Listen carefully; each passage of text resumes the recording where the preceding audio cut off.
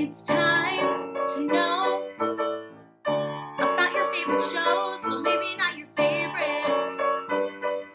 Some of them totally suck. Yeah. So grab your drink and give your glass a clink to Broadway Blackout. Broadway Blackout. Broadway Blackout. I'm not giving away my Rita. How Marianne, did you- finish the lyric. Oh crap! Shot. Woot woot. Welcome to Broadway Blackout. A witty, in-depth look at some of the atrocities that have come to the Broadway stage. As you're listening, we will enjoy a signature cocktail and the theme of the show each week. These drinks are created by none other than Marianne. Yeah. I Yay. love drinking. The most functioning alcoholic that I know. Amen. Amen. I'll drink to that. Hey. Hey. Oh, Mm. R.I.P. Oh. It's okay. R.I.P. Broadway in general. So let us introduce ourselves. Hey. So basically, we are your hosts. I'm Rita. I'm Marianne. And we're so excited to be doing this. Yes, We love musical theater. we do. We love cult classics. And we love each other. Oh, Hmm. I love where you're going with that. Speaking of loving each other, we decided that since it's our first episode, we wanted to give a little introduction as to who we are.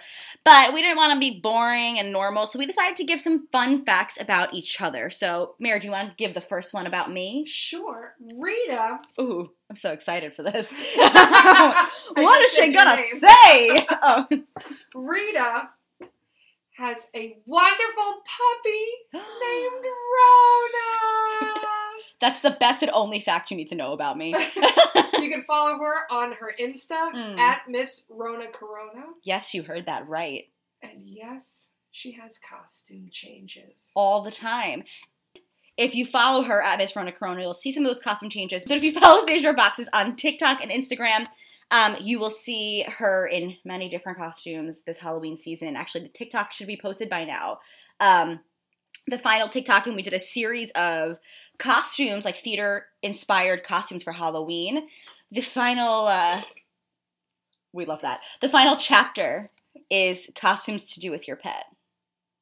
It's a wild ride. You're going to love it. Rona is in it. Of course she is. She has to be. She's the She's star. in it to win it. In it to win it. She's my star. All right. Do you have anything more to say about that first fact? You want me to go into my No, first I fact? feel like you said quite a deal. I can't help myself. I'm a Leo. All right. Let's do first fact about Marianne. Marianne has a tattoo of stars and moon that you'll probably never see. True. And if you get the reference, it's a musical theater reference. Maybe Jason Robert Brown will write a musical about you. That would be my dream. And I was going to say maybe he wouldn't cheat on his wife, but that already happened. Got him. Yeah, my tattoo has the initials of my grandmother, my mother, and my dad, because they're all dead. Womp womp. You know, the whole being dead thing. Fun fact about me. All my friends are dead. Push me to the edge. All right, you want to... Sure. Okay. Miss Rita Mm. was a cast member at Disney. Whoop whoop! She was a skipper on the No. I'm offended.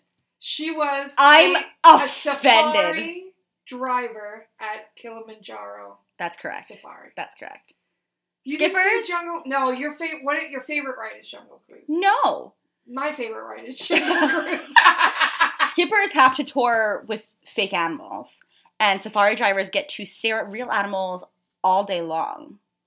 It's a much better job than not driving a boat. We actually drove the trucks. It wasn't on a track. Yeah. It's still not on a track. And how many times in your life could you say you had to watch elephants bathe in a pool of water and just like play and have fun? And poop on the ground. Yeah. So I much really poop. like the Jungle Cruise. It's a Disney classic. I'll always go on it. I love during Christmas time when they change it to the Jingle Cruise. That's my favorite. I think it is the cutest thing. Yeah. But, you know, I loved Disney, and it was an awesome time. I did the college program, in 2015. Yeah. It was a great experience, and it was fun, and it was the most theater-related thing I could have done that wasn't performing, because, you know. It sounded like your tongue got too big for your body in that moment. That happens to me a lot. Yeah. Yeah. Okay. All right. So Marianne has no middle name, and she's named after her mother. Who's dead. And is the youngest and the most fabulous of 5 children. All of that is true. Mm-hmm. Yeah. Yeah, there were way too many of us. Remember that time when people had a lot of kids? No. I'm Right. an only child. No, but totally. Like, Yeah. at some point, like, my grandparents, I think they had, like, 12 siblings. Yeah. Like, that's 12 times you're giving birth. That's like you're pregnant for almost your entire life. That's awful. I hate everything about that. Yeah, no. Yeah. And the difference between me and my closest sibling is 7 years, so I was definitely an accident. Oops. All right. You want to go to your third fact? Yes, I would. All right. Rita's favorite musical is Bright Star. The truest statement you'll ever hear. She was lucky enough to play the part of young Alice with the Riverhead Faculty Community Theater, which was way too far away to travel to go see a show, but I love her, so I went. Listen, we live 5 minutes apart, and it was just as far for me to go out there and rehearse, and that was happening all the time. Yeah, but you were actually in the show. Yeah, that's true. But I only had to go once. But you got to experience me squirrelt my face off while giving away my child. Yeah. You are not giving away your babe. Oh. But you did. Were those that came out the same year, Hamilton and Bright Star? Yeah. It was Hamilton swept, which makes sense. All right, number 3 for Marianne. One time, Marianne and I were at a bar, and this trashed man, he came up and sat with us. And to try to get him to leave, Marianne pretended that she had a phone call. And she answered her phone, and you can't see my fingers in the quotation marks, because her phone was her fingers. You know, like how you make the phone with your thumb and your pinky finger? Well, that's what she did, and she had a whole conversation with this person over her hand phone. And the guy that decided to interrupt our wonderful evening at the bar, he really thought she was on the phone, and like genuine. He was so drunk, it was so genuine. He kept saying, like, who was she talking to? Who was she even speaking with? And he tried to even talk over her on her so-called phone because he was like, hold on. Yeah, and she kept, hold on. Yeah. Okay, I gotta talk to this guy. And then she left me at said table with the drunk man to pee. So, really, it was a 10 out of 10 adventure. Yeah, that was St. Patrick's Day. Yes. Yeah. But yeah, so that's some fun facts about me and Marianne. Woo! Maybe we'll continue to do this, maybe not. It's kind of funny. We are. Our facts were real different. Yeah. I liked that about it. Yeah. Should we get into the drink portion of the show? Yes. So this week's drink is the Carry. Ooh, and Marianne, what's in the Carry? It is a large shot or two, if you prefer, a Fireball, because Fireball. fire. Fireball. A shot or two of red wine, because the blood of Christ. Well, I'm doing Canada Dry right now, no product placement, but ginger ale. And then on top, you got to put some grenadine for the pig's blood, Caro syrup. Oh, nice little touch. Yeah. It's delicious. And so every single week on the show, we are going to have a themed drink that goes along with the flopped musical that we are talking about. And you can find the ingredients and the drink recipe on our Instagram. It should be on the post that will be posted talking about the podcast for the week. So make sure you go check us out on Instagram at Broadway Blackout. Ayy. Away.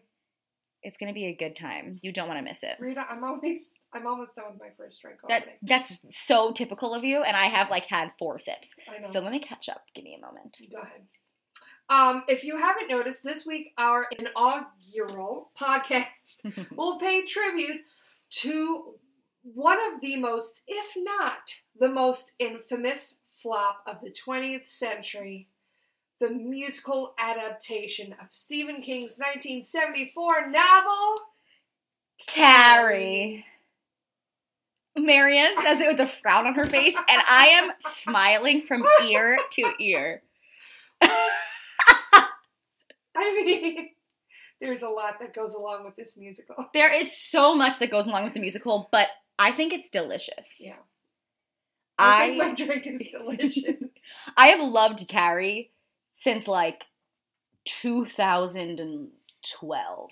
Yeah, that's the revival, man. Yeah. Well, it was, like, after the revival, I guess. So, maybe a little later, like 2013. Okay. Yeah, well, I had found out about it from a friend in college Uh-huh. it was, like, my first semester as an acting major, and he was like, you would do incredible in the title role of Carrie. And I was like, I don't know the show, but I love to hear that I'd be great at parts, so tell me more. And That's every actor's dream. Literally. Is to have somebody go, you're amazing, you should play this part. And he was my duet partner. We were doing hair. We both sang What a Piece of Work Is Man. So I was like, oh, you really know what I sound like. You hear me in rehearsals. Like, you hear me raw. This is exciting.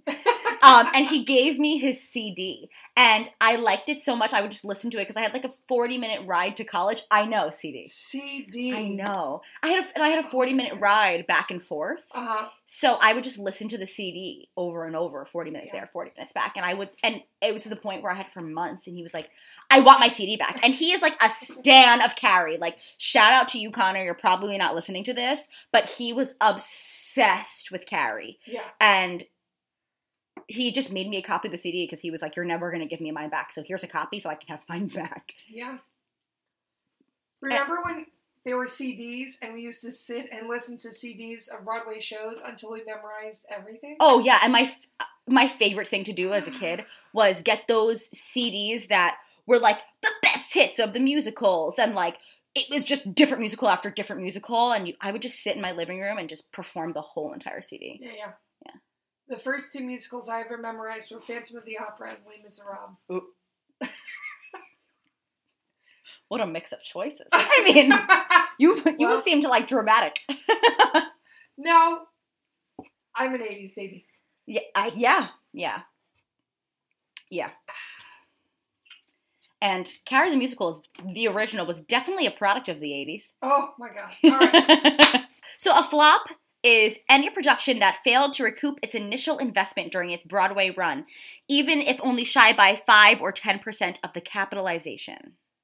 Yeah. So either they put out too much money and everybody hated it, or just nobody went to go see it. Yeah. And the hardest part is getting butts in seats. Yeah. And it's so hard to do that when your show is like not necessarily a spectacle. Because everything on Broadway is a spectacle at some point or another. Well, and I think that has really changed in the 1990s through the 20th century with the advent of the intranet, as it were, and of like concept albums going out. But because before that, it was like you went to the show, and especially if you went to a preview, you had no idea what you were going into. Right. You only knew the people that were writing it, and if the people were good, you were just assuming it was a good show. Right, and if you were lucky enough to see it after it's been reviewed, at least you have like an idea, like a synopsis of what the show is about. But like you're going in there blind. Yeah, like nowadays, I'm a high school teacher. I tell my students all the time how lucky they are to have the resources that they do. Any of my, early 90s, 80s babies, pre-80s babies, like, you had no idea. You go, buy the CD, and sit and listen to it after the show had come out. Like, nobody had any idea. No. And even then, like, you would think that the lines that they said on the CD were right, and they weren't. It was different. And you would sit in the audience and be like, oh, this line is coming up. Hey, oh. Or like, did you have a cast recording that was like the original like London recording and not the original Broadway cast? So you're going in there and you're like, I know this, and it's like completely revised. You're like, revised. You're like, where's my favorite song from Act 2? Right. It's not here. And like, I'm an early to mid 90s baby, so I definitely had the internet on my side. I feel like I grew up with the internet, like literally. Like the internet just kept changing as I kept growing. Yeah. Like, I remember the first camera phone wild. We're not talking about that. But I remember when like Spring Awakening came out, my parents wouldn't buy me the CD yet because they were like, how do we even know you're going to like this? Yeah. And CDs were expensive. Like, they weren't cheap, as she fills her glass for more. And I remember just sitting on the Spring Awakening website because we didn't have Spotify. We barely had YouTube. Yeah. And I remember just sitting there and just playing the demos that they posted on their website over and over and over. Yeah. So it was like the same minute and a half of each song, or like 4 or 5 songs from the show. Yeah. But it was so worth it. I mean, you have to think about like shows like any Frank Wildhorn show, period. Next to Normal. Like, what a big campaign those shows did in order to garner the audience that they had because of all their social media and internet stuff. So, yeah, just sitting, and these people had no idea what this show was going to be. But also, on the flippity flop side, if you're ever interested in seeing the musical Carrie, you can go on YouTube and search Carrie Stratford 1988, and that is the original staged production of it in Stratford. Duh. It's the Royal Shakespeare Company. Yeah. And then you can also find, like, they have videos of the revival. But that's... Watch the Stratford one. Oh, you have to. But what I liked about watching the Stratford one and then watching the revival, which I've seen the revival a million times, what I liked about it was I saw the changes that they made. It was just so clear. Yeah. Like, oh, that makes sense why they kept that. Or I'm so glad they took that song out and added this song in instead. Or I love they took a piece of this song and made it the entire song. Yeah. Made it better. So that was kind of cool to watch. Yeah. But then you can also see a production of it with Alice Ripley. What a lady. That woman. Twist, twist, do the peppermint. Twist, twist, twist. Seattle. Seattle. And they took video of it for the Lincoln Center Memorial, right? Yeah. Yeah. So that they could have it in the archives, which is great. And I mean, it's awesome. Like, YouTube is such a great tool because it's essentially just an archive anyways. Yeah. And although we shouldn't promote illegal bootlegs, God, they're so good. Yeah. They've gotten me through quarantine personally. But also, you could go to the Lincoln Center Library. Yeah. If you live in New York or you're coming to visit. Yeah. Well, I don't know right now if they're open, but in general, yeah. You could go there. And I've done this myself as a teacher. I could get in. I don't know if everybody could get in for free, but you do have to make an appointment. But you can go there and tell them that you want to view a musical, any musical, and you can go and sit and research and watch anything because they archive, these shows now. Yeah, we went in high school when we did the Diary of Anne Frank to watch the Diary of Anne Frank, and I'm pretty sure they told us it cost like $1 to get a library card so that you can go and do that. So that was 2012, but yeah, you need a public access card. Yeah. I went there one year when my musical director and I had a hard time deciphering what show we wanted to do. Oh, that's a great idea. And I wanted to do Oklahoma. Why? Shut your dirty mouth. And he wanted to do The Wiz. All right. Your face says it all. Yeah. So I had to go and show him what The Wiz actually was. What a wonderful whiz it was. Because he didn't believe me that it was not the best choice for... It was not appropriate for the actors you had at hand. For the actors I had, yeah. So should we talk back about Carrie? I happen to love the music. I think it's fun. I think it's a bop. So it's based on the 1974 Stephen King novel of the same name, which was also made into a movie. It was set in the small New England town of Chamberlain, Maine, which, fun fact, 11 of Stephen King's books were set in Maine. He just likes writing about Maine. It focuses on an awkward teenage girl with telekinetic powers, Carrie White, and they call her Scary White. Carrie, by the way, is a pet name for Caroline or Carolyn. In Old German, it means free man. Except in the show, her mother calls her Carrietta. Margaret's a little... That's probably bad, but... Nutty. She's a little nut. Yeah. All she wants to do is fit in at school and instead is bullied by her peers. And her life is overpowered by a fanatically, religious mother. We've seen this before in shows like Hairspray with Prudence Finkelstein, in Fiddler with Goldie, overbearing mothers. We have that in Gypsy, in Grey Gardens, Next to Normal, Into the Woods, Light in the Piazza, Hairspray. It goes on and on. When she's humiliated at prom, she unleashes chaos on her classmates. And I was trying to look up other shows that actually touched on proms, and there aren't many shows that involve or have a scene of the prom. So, there's actually a musical called The Prom. Yeah, and it's like a movie coming out on Netflix, like really soon. Yes, but... Just saying. Also no, but I know what Footloose, you're saying. Yeah. West Side Story. Don't you roll your eyes at Footloose. Okay. That is a fun show. Boring, but okay. No. West Side Story has a dance at the gym. Which is like similar to The Prom, I guess. Yeah. As close as you can get. And then Grease had the hand jive scene at the gym. And there's a zombie prom musical. That's all you... That's all I know about it. Yeah. Did Most Likely to have a prom scene? No. Okay, good. Surprisingly. That's okay. If you haven't, make sure you stream Most Likely To by Michael Tester. You'll regret it.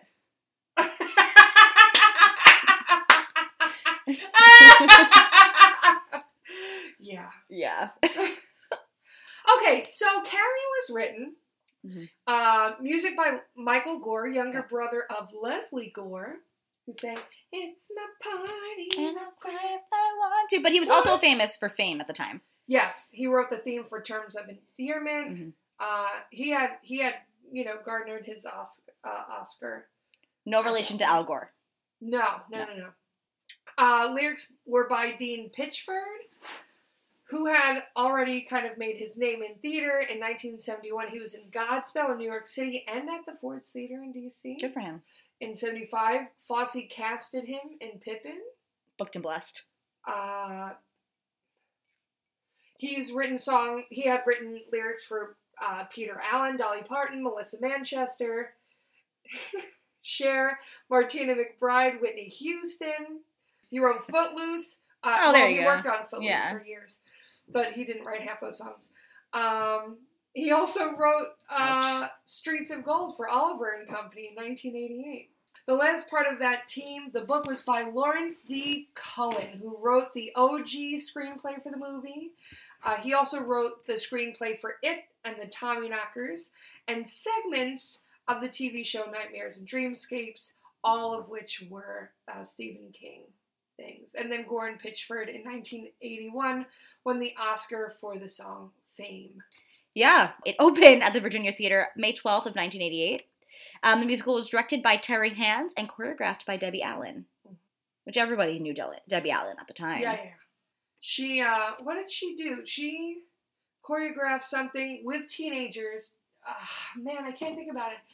And it was that same kind of like frenetic teen choreography energy. Mm-hmm. So they had her come in and do Carrie. I forgot what it was. But it opened in Broadway in 1988, like I said, and it closed after just 16 previews and 5 performances. I could not imagine being like, I'm going to make my Broadway debut, and then closing after 5 Fame. Shows. She worked on she choreographed Fame. I'm like, what teen show has a lot of energy? Fame. And wasn't she in the show? Probably. Yeah. I got off the Wikipedia page. Oh, I'm pretty sure she was in it too. I could be wrong. Okay, so let's talk about the origins of Carrie. Lawrence Cohen stated that his impetus for creating Carrie was the opera Lulu by Alban Berg. So the story is a downward spiral of a woman from a well-kept mistress in Vienna to a street hooker in London. Mm. I feel like that's a story of a lot of people I know. Okay. So they went... I'm a nerd, everybody. I just want everyone to know what a nerd I am. First of all, I don't even like Berg. He's a second Viennese school with Webern and Schoenberg, and I hate all of those guys. It sounds like somebody took a cat and slammed it on the piano, and that's the music that came out of it. And then someone was like, oh my god, his work is so good, I need to write. Who 12 tones? Nobody 12 tones. Get out of here. Anyway, Cohen and Gore went to go see it at the Met, and they left thinking, if Alban Berg was alive today, and by the way, who's like, I wish Alban Berg was alive today? Nobody. I mean, they Because did. then you'd have cat slapping piano music.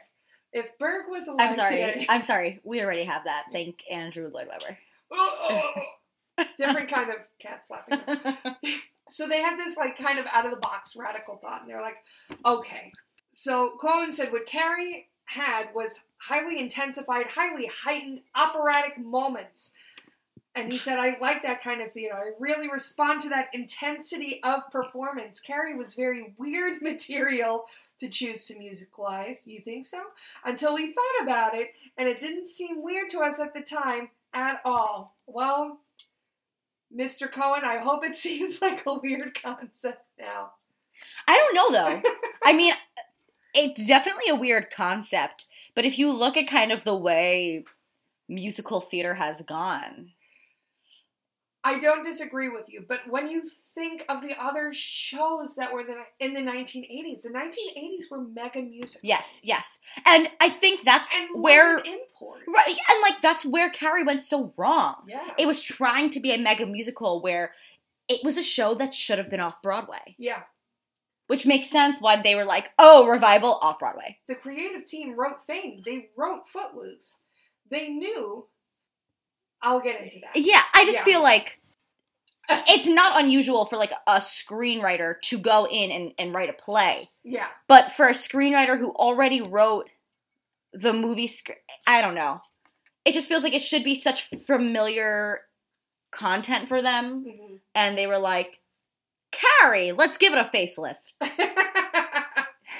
wake it up a little bit. Yeah, let's change it. So in 1984, they had their first workshop in New York City. Mm-hmm. Andy Golden was Carrie. Maureen McGovern was Mrs. White. Do you remember when we saw Maureen McGovern at Town Hall in Into the Woods? Oh my God. That production of Into the Woods. What a trip with Alice Ripley! And she missed her cues. She fell! She Alice Ripley fell on stage! And then she talked about it. She was fine about it. She was okay. That's why we're laughing about it now. It was a wild production. Maureen McGovern, at one point, the conductor had to lean down and be like, we're here. This is where we are in the script that you're holding. It was a beautiful catastrophe. I don't know. I grew up, Into the Woods was probably like the 8th show that I memorized. A very specific number. Well, it came out in 88, which was around the same time that Phantom came out, but it just wasn't. Carrie came out. Yeah. But it just it took me a while to get there. Yeah. But I could recite every word from that show because I feel like any theater person knows Sondheim. No, absolutely. If you don't, then you're wrong. Then you're not a theater person. Right, then you need to become educated on Stephen Sondheim. Yes, get your life together if you don't know Sondheim. And if, like, I've never heard one person say they don't like Into the Woods. Yeah. Ever. I don't think I've ever. That was his most commercial hit. Yeah. Rightfully so. For good reason. Yeah, I mean, that shit was incredible. Yeah. Okay, so sorry. You're fine. They couldn't get... So, the workshop was Act 1 of the show, and it was very grounded. It was very much based in realism. It was very close to the atmosphere of the book. And they said, okay, we're going to put this up on Broadway, but we need to get funding. And they could not find money anywhere to raise to do the show. So in 1987, a German producer, Friedrich Kurtz, who also did Cats and Starlight Express, to great musical, put up the money for it. But he said, We have to do it with the Royal Shakespeare Company. Royal Shakespeare Company in Stratford-upon-Avon. So that's how that happened.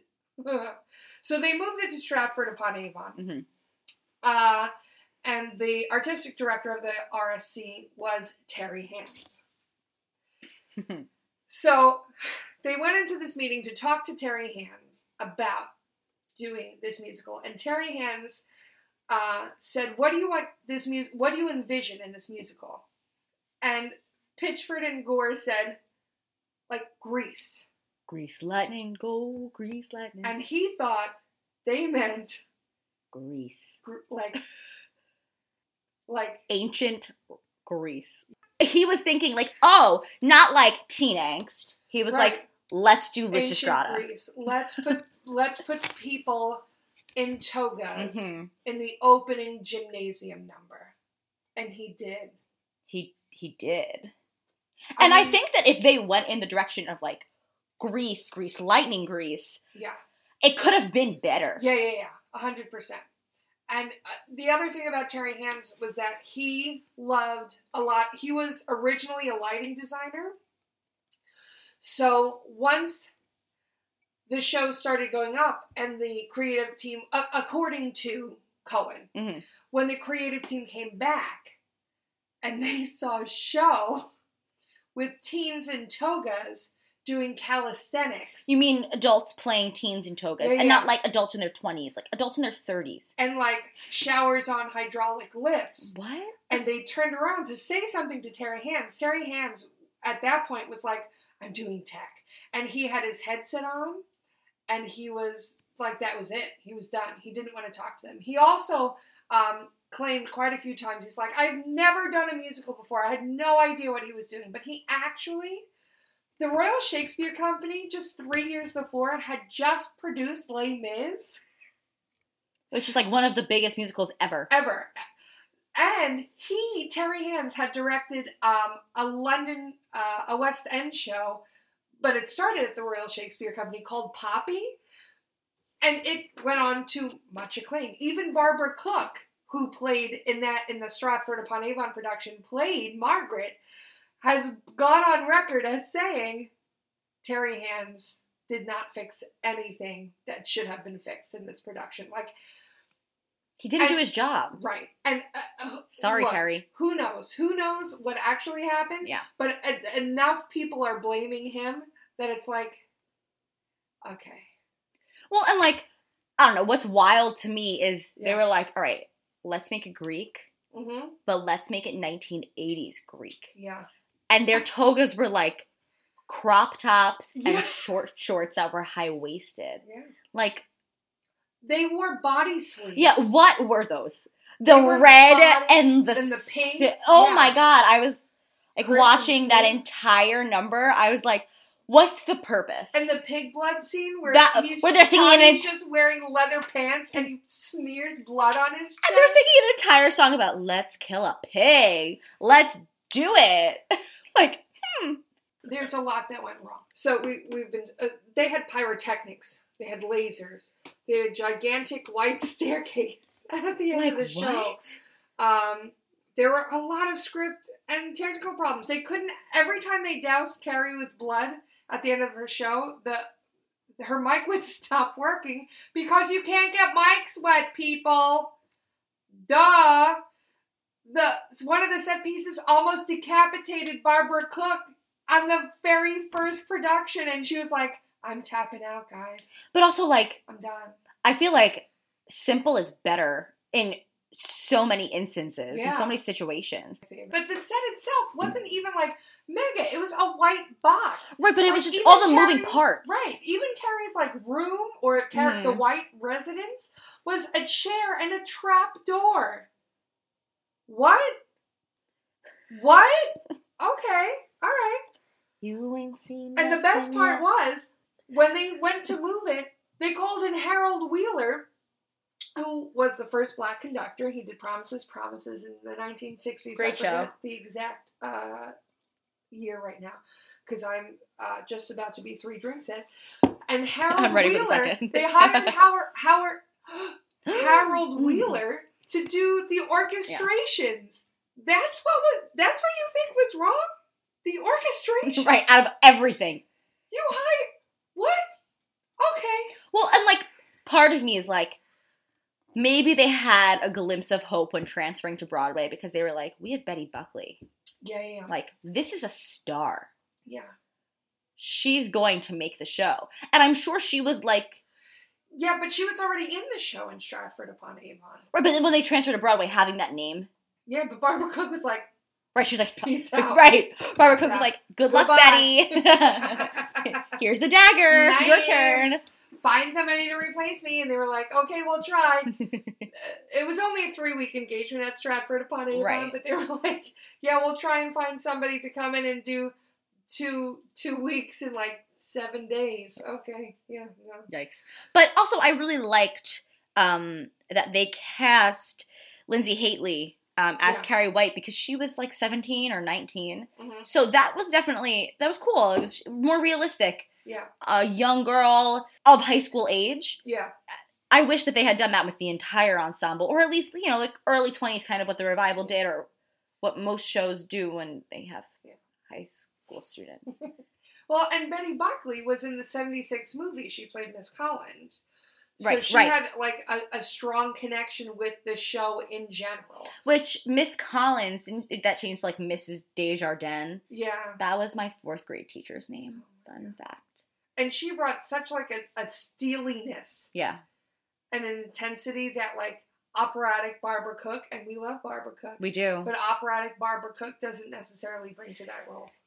It's just, it was odd I'm how, gonna make you another drink. thank you. It was odd how they were like, let's make everything pop 80s.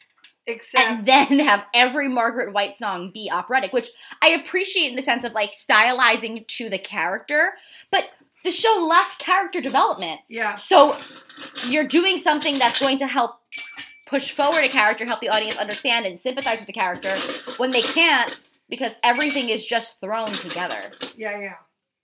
And You don't sympathize for Carrie. the show itself was very disjunct between like we are teen Grecians and then like we are teens in leather and then Yeah. we are mother and daughter. Which- It's like okay, Which I could argue what that kind of show are you? I could argue that Margaret and Carrie's songs in the original were probably the better of the songs. Absolutely, they were the best part. Yeah, of which the makes sense why original. they stayed in transferring into the revival. Yeah, Because it just makes sense. yeah, And if you go on YouTube, there is a video of the original and Eve Was Weak going against the revival of And Eve Was Weak, and it's really cool to just see the little differences they made and just hear the difference between a song sung in 1988 and a song sung in 2012. Marin. We'll get to that in a little. Okay. What a wonderful woman. Okay, so we transferred to Broadway in 1988. Mhm. The show cost $8 million. In today's money, that would be just under $18 million. Wild. It opened on April 28th. Yeah. April 28th, which was a Thursday. Well, that was the first preview. Yes, the Yeah. first preview.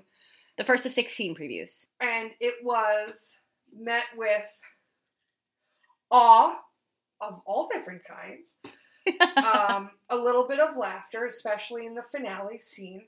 But Betty Buckley and Haley, what's her name? Lindsay Haley. Lindsay Haley. Lindsay thank you. Heatley, sorry. Heatley, received thunderous standing ovations all the time. Yeah. Watching videos of their performances, you see why. Yeah. I mean, it made sense why they were cast into starring roles in the show. Yeah. And it made just the ensemble and the rest of the characters were just so lackluster. I think just going back, it lacked character development. Yeah. It lacked, a lot, but it lacked zeroing in on the important moments that should have been important, and they didn't make them important. Or like they were all mean girls. Like there was no difference between Chris and the rest of the ensemble girls. And like I wanted to see Chris mean. Yeah. Like she is the leader of the pack. Yeah. She needs to be the most vicious, the most Regina George. You need Yeah. a villain. I feel like the entire show was the villain. Yeah, but also the mother is the villain, but is not the like Terry Hands is the villain. It was just very confusing. Yeah. People were very, especially if you had not seen the movie, if you did not know what Carrie was about, if you were not a Stephen King fan and you were just a theater person going to the show where at the end of the shower scene when Carrie blows out the light bulb, you have no idea why that light bulb blew up. Right, because they don't explain it. Why her hands are on fire at the end of Act 1. You don't know what the hell is going on. Right, because it wasn't clear that she has these telekinetic powers. Right. And that's what you kind of get away with in a movie, especially if the movie is going to be based on a novel. People are going to go see the movie because they know the novel. 9 times out of 10. I do that all the time. By the way, Dark Tower was a terrible movie based on Stephen King. Stephen King. Stephen. If you ever listen to this podcast. In your home in Maine. In Maine. Please make it into a mini-series. Ooh. Please. That movie did not do your book series Wait, justice. so Stephen King went to see Carrie. Okay. And he liked it. He liked it. And so many other people did. The house. People did like it. It was sold out every night. It did. Every single night. Every 16 preview and every 5 whole performances they had. It was sold out. Yeah, the audience loved it. People went 2 and 3 times. But personally, I think they were probably going because they were like, I don't know why I like this show. I have no idea what's going on. But I'm going to go back. I mean, it became a cult classic. Yeah. People would not let it die. Yeah. But the financial backers pulled out. Right. I mean, it makes sense. Reviews, as much as people stood for an ovation for Betty Buckley and... Lindsay Lee. Thank you. 3 people still booed. Yeah. They booed. Right, it was a clear mix of woo and boo. Yeah, they booed as much as I did when I went to go see Spider-Man Off the Dark. Yikes, I saw that twice. Which probably, added to the spooky element of it. Mm-hmm. Having people being like, boo. No, it wasn't like a ghost boo. Frank Rich in the New York Times equated the show to the Hindenburg disaster. Yeah. I have the quote. You do? If chess slides to its final scene as solemnly and pompously as the Titanic, then Carrie expires with fireworks like the Hindenburg. Mm-hmm. True, the fireworks aren't the greatest. The intended Stephen King pyrotechnics wouldn't frighten the Mai Tai drinkers at the Polynesian restaurant. That was Frank Rich, May 13th, 1988. It's my mom's birthday, May 13th. Oh. My mom was born in February, on Valentine's Day. Oh. I watched the Stratford. Yeah. The Stratford version, and the opening number really threw me for a loop. Yeah. Those women were probably in the best shape of their lives. The things Debbie Allen had them do were insane. That girl did a flip like 5 times in a row. It was so unnecessary. I have a question. Yeah, hopefully I have an answer. I need to get in shape. Can we do Carrie? Because I need to fit into a wedding dress. It's the newest TikTok trend where it's like, here's the Carrie aerobics. Going sing it to in. Hey. Lift those arms. Like, no, but really, like, thunder thoughts. It was Debbie Allen's choreography. She was confused. Yeah. She was like, we're doing acrobatics and we're doing aerobics. Yeah, like the entire show was. Could I put a dance here? Yeah, let's do it. Yeah, like the choreography didn't go along with the music. It didn't fit the flow. No. It was athletic. It was like if Michael Kidd had to choreograph Carrie. And that's what happened. Don't get me wrong, like, they were incredible. They trained beautiful dancers. Oh my god, beautiful dance. And the whole first number just being about how you're supposed to be perfect and your body has to be perfect and you have to look perfect as a woman. Right, sorry, my dog is barking. That's what that notification is. Don't forget to give her a follow at Miss Rona Corona on Instagram. It had nothing to do with the actual show itself. It was like, you have to be pretty. You have to be fit. Like, that is mentally going to mess my brain up. Like, sitting in the audience at, like, 15 being like, you need to be perfectly fit. I would, like... But also, like, their concept of teenager-ness was so, like, smile and say penis, because that's what teenagers say. No, they don't. They curse a lot. Wait, were they ever teenagers before? I mean, seriously. No, you're right. It felt very, like... Yeah. what can we do to make the audience relate? Yeah. Nothing, because the audience Nothing. didn't relate. Yeah. It just... It missed where teen shows like Grease, Mhm. West Side Story, even Fame before that, hit the mark right on the head with Bye Bye Birdie. Mm-hmm. All these shows about teenagers were like, oh, this is what teenagers do. And we went, yeah, hell yeah, that's what teenagers do.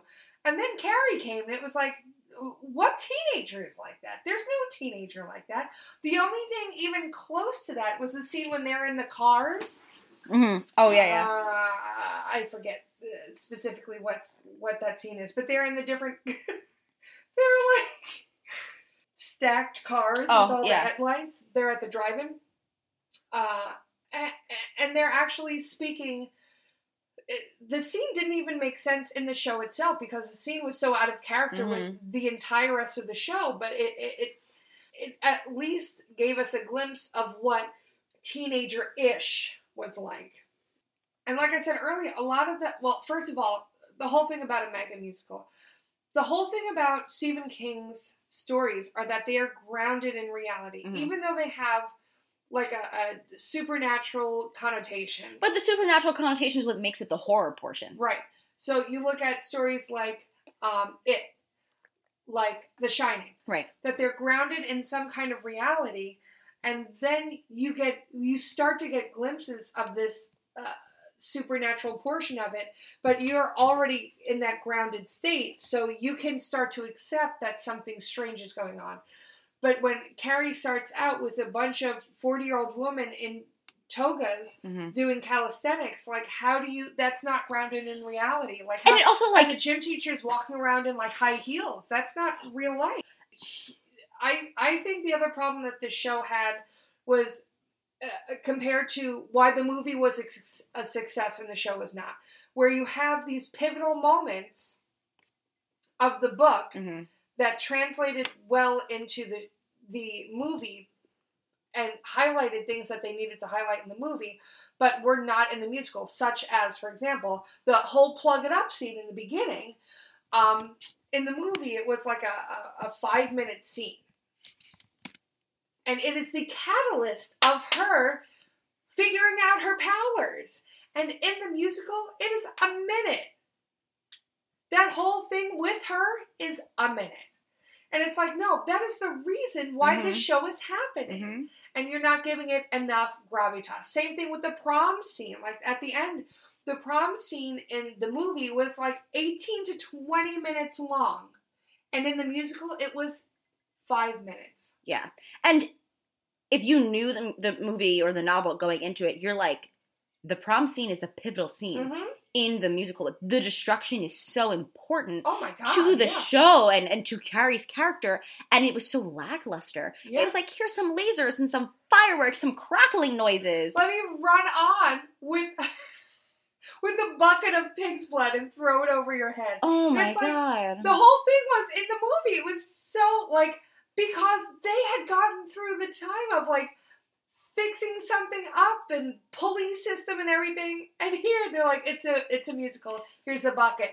If this were prom, I would be disappointed. And then, amen. And the scary portion of the musical, the scary aspect is her telekinetic powers, and she barely uses them. Yeah, this is the point where people in the audience actually started laughing during the Broadway production, because it's like, what is this? Margaret literally whispers to her, like, don't cry, Carrie, after she stabs her. So they opened on a Thursday. They had Thursday, Friday, Saturday, Sunday, and they closed. That's crazy. They didn't even get to do their 8 shows a week. They came into telecast. Good job, you just opened. We're closing on Sunday. Wild. That's wild. It's wild. Yeah. In August of 2009, they did a reading of the musical. And they called it Revisiting Carrie? Yeah. The OG team rewrote stuff. They revised it. After having so many people being like, please release a version. Please release a version so we can perform it. The characters were fleshed out more. Yeah. Sutton Foster was Carrie. Mary Maisie. R.I.P. Yeah. was Margaret White. Different director. Mm-hmm. He had done Altar Boys. He had done Ragtime at the West. He had done Bear. Who is this? I'm sorry. Stratford Arima. Mm-hmm. Mm-hmm. And he did Eclipse in Toronto. He's the first Asian Canadian to direct on Broadway. He directed Allegiance in 2015, which I'm sure we're going to talk about. Mm-hmm. From a teacher that teaches high school. Doing a teen musical in 2000, it finally opened off Broadway in 2012. Mm-hmm. Carrie could not take place in 2012 because of the intranet. Because we had this layer of people were recording things and putting it on the internet, and then people were but not like they are now. And shaming. But the extent to which she was bullied, things like the girls throwing tampons at her, that would have been... Oh, yeah. But the whole prom thing. Yeah. That would have led to the police coming to the school and arresting people. Well, they couldn't arrest them. They all died. Rip. So basically, the revival began previews January 31st, 2012, and officially opened March 1st, 2012. It was eventually picked up after doing this revisiting Carrie thing. I love that they kept Mary Maisie. Yeah. Well, love her. She was a dream. Oh. Let's talk about the POV of the whole thing, where they kind of moved it from like a through composed book musical into like this flashback of Sue. Yeah. So Sue was played by Chrissy Altomore, who most people know was Anastasia in Anastasia. In the movie? No, in the musical. Oh. She stayed from till the very end till they closed. Oh. And what I really love about the fact that Chrissy Altomore played Sue is that Derek Klena, he played Tommy Ross, and then when Anastasia went to Broadway, he played Anastasia's love interest, Dimitri. St. Petersburg guy. I don't really know Anastasia. I wish you could have seen that shimmy that she did. Let me tell you what my issue with Sue being the narrator. There are scenes where Sue is not in. Right, so how is she narrating them? How is she fucking narrating them? How is she looking back and telling the police? How does she know how Carrie feels like in her basement hole? Yeah. Like, there's no... And I understand the concept, because like, they're trying to make it make sense of, like, which I get, but I almost wish they kept it just, like, a high school show. Yeah. Because I love that opening number. I think it's a powerful opening number. It's a bop.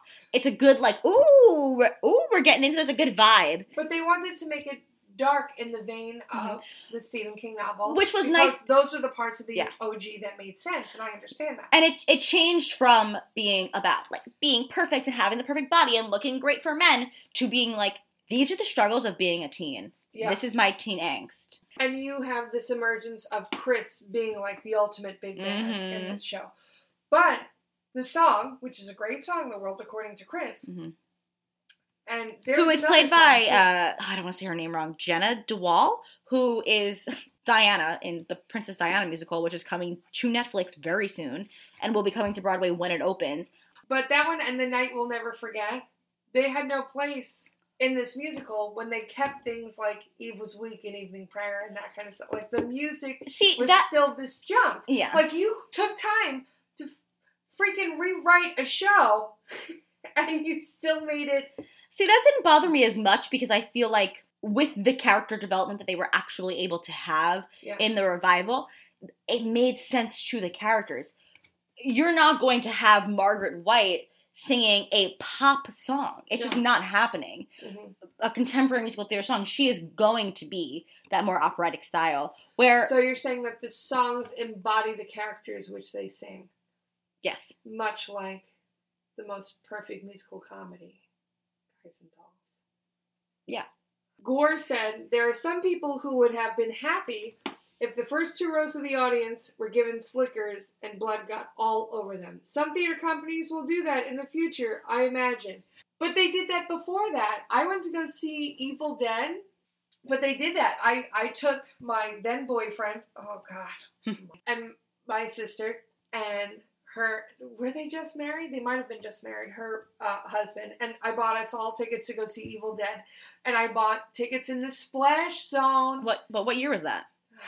I probably went 2004. Oh, okay. It opened in 2003. And we walked in, and they told us not to wear nice clothes, and we got a poncho, and we sat in the first row, and they had blood and gore all over the stage, and it was incredible. Like, yes, people will pay money. No, for and that. totally, Karen, they should have done that. I saw a bunch of, like, other theaters doing it, regional theaters and stuff. I saw one theater did it in the Round, and it was, like, an immersive theater production of it, and that's really cool. Like, this show is able to be now taken to community theaters and regional theaters and colleges, and they can do things with it. Yeah. I think the show can have some really great audition cuts. Yeah. I will tell you, Eve Was Weak is a favorite in my MTP class, my musical theater performance class. But so, before they revived the Off-Broadway show, the only cast recording available until 2012 was done by a Norwegian middle school. That's so crazy. A middle school. I thought the set was pretty cool. I liked that upstage wall had all, like, the handles and, like, that they were able to climb. I felt like in the destruction, it added a different level to it. And again, I understand that they didn't have the pig's blood, and, like, that is an integral part of the movie and the novel, and it's so important. But I think the revival did what they could with what they had.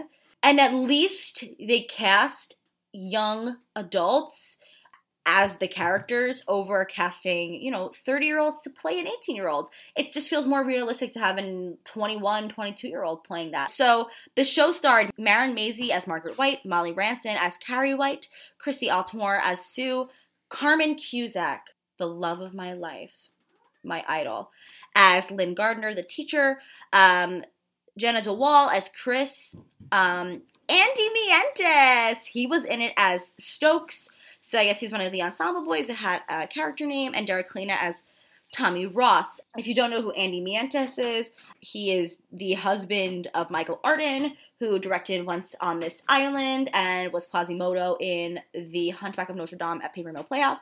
Andy Mientes was in, I'm pretty sure, the original production of Spring Awakening as well. And then he was in the revival of Spring Awakening in the Deaf West version.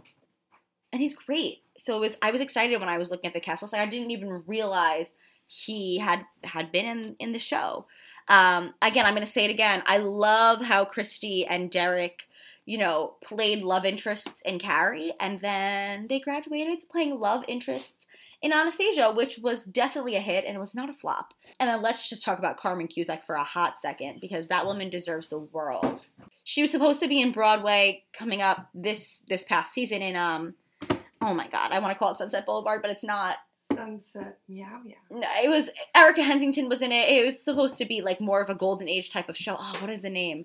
Golden Sunset? I don't remember. I'll remember it tonight at like 4 a.m. when I'm sleeping and wake up in like cold sweats. But Carmen Cusack played the gym teacher and sang the most boring song in the show. I skip past it all the time, and people seem to love it. But I love me some Carmen. I think she is an incredible talent. I do want to go into one more thing. Okay. So there's a little television show on the CW, I'm pretty sure, called Riverdale. Oh, yeah. And I happen to be a fan of Riverdale. I watch it. It is it's so cheesy, but like so guilty pleasure good. They did Carrie for a musical number of the show. It was chapter 31 called A Night to Remember, which is funny because there's the song, as in I Will Never Forget. So the writers of Riverdale originally wanted to do Little Shop of Horrors for their big musical episode, but eventually they landed on Carrie because the story better paralleled with Riverdale's students and what they were going through, and it felt like the songwriters had written songs for the same set of characters, which is, it worked. In the episode it worked. It was just bad. You took up almost all TV actors who were trained in acting on television. Which is a different kind of acting. Right, and you were like, go ahead, sing a musical theater song, and it just, I have two feelings about it. It gives people a bad taste in their mouth about musical theater. Yeah. But it also opens the eyes of young people to musical theater. Yes. Because they have young viewers that watch that show. They now heard Carrie, and they're like, oh, what other musicals? Like, oh, let me listen to the cast recording of Carrie, and let me do this, and let me listen to this musical. So I like that it opens the eyes to new musical theater fans and viewers, but it just wasn't good. No. It wasn't good. All in all, what were your favorite parts and your least favorite parts, Marianne? I mean, highlights, Betty Buckley. Any scenes with Margaret and Carrie? I think all of their scenes besides the one where Carrie gets stabbed and then drags herself backwards down a white staircase. I think that the revival did its job. Mm-hmm. And it gave Carrie a new life. And I think they finally gave it the time and effort that they could have. I don't know if Carrie could be any better than what it is. I think an immersive production of Carrie would be dope. I think that would be really cool, too. So if you're still with us, we hope you've had many of the Carrie drink. Stay tuned for the next month. We'll be dropping them every single Wednesday. You can check us out basically everywhere you listen to podcasts. Make sure you follow us on Instagram at Broadway Blackout. You can go check us out on stagedoorboxes.com under podcast tab or stagedoorboxes.com/podcast to find out more information on places to listen, a little bit about us. You get to see our album art, which we're obsessed with. You get to find all of our recipes for a new drink. Miss Rona Corona. Oh, yeah, find Miss Rona Corona on Instagram. You won't be disappointed. She's adorable. Yeah. And if we have a list of flopped musicals that we will be going through, and some of ours are planned out based on different events going on throughout the year. But right. If there is... Carrie, Halloween. Right. If you have ideas for specific musicals that you would like to hear from us, drop them in the comments. Well, if you liked what you heard today, we hope you damn did. Please like this, comment, subscribe. Thanks for joining us. Bye.